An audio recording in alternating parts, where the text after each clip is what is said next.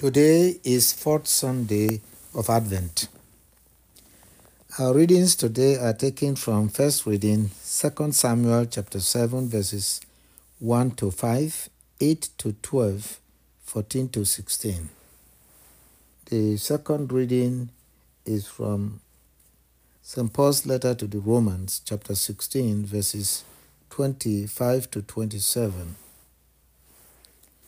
The gospel reading is from Luke chapter 1 verses 26 to 38.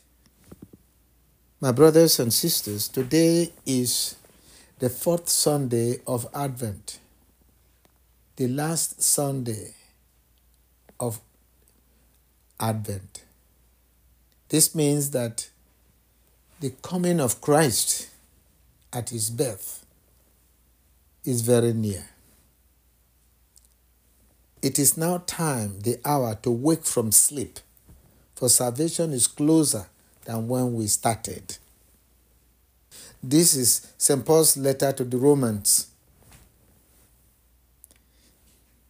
It is time for us to look at the signs of God's favors to us, to believe in God, so that we can truly receive Christ when he comes.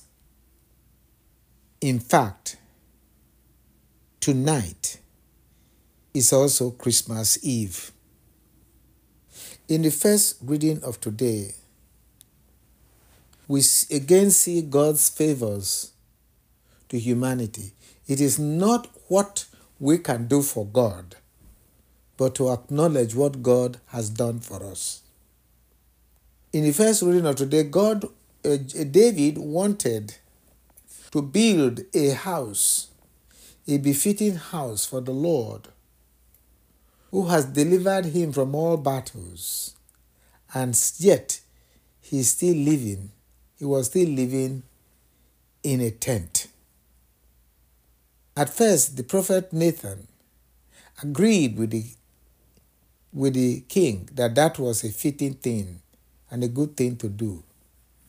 But that same night, God sent Nathan back to David and said, "Go and tell David, he is not to build a house for me. I was the one who delivered him from his enemies and secured his kingdom. And now we still do more. I will make his son sit on his throne and give him rest from his enemies." When we think of the goodness of the Lord, we should have faith in God for who he is, our Savior and our Deliverer, one who always fulfills his promise. In our faith, we should not think of what we can do for God is our Creator. But let us acknowledge what God has done for us. God reconciled us to himself while we were yet sinners. And he did it through the incarnation of Jesus Christ, our Lord, and his Son.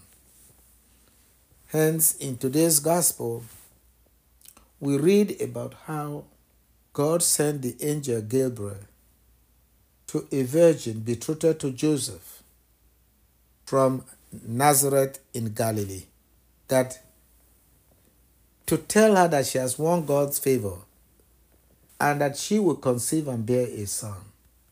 Mary was astounded about these greetings and the pronouncement of the angel. So he asked the angel for clarification because he was already betrothed to Joseph. But Mary wanted to give her whole life to God, for she was immaculately conceived, but with her freedom.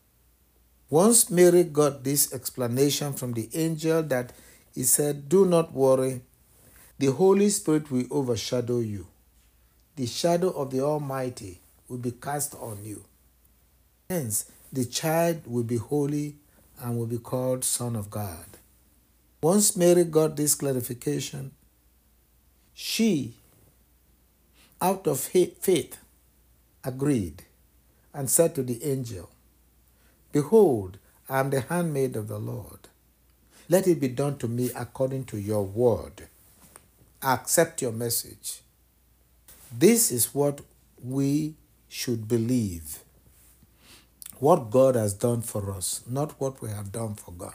Let us pray for the church, the body of Christ, that we may have the church may have the proper faith, especially the leaders of the church, to have the humility demonstrated by Mary, and also the humility of Jesus, who became man, even though he was God, so that man can become God and bring salvation to the world through Christ our Lord.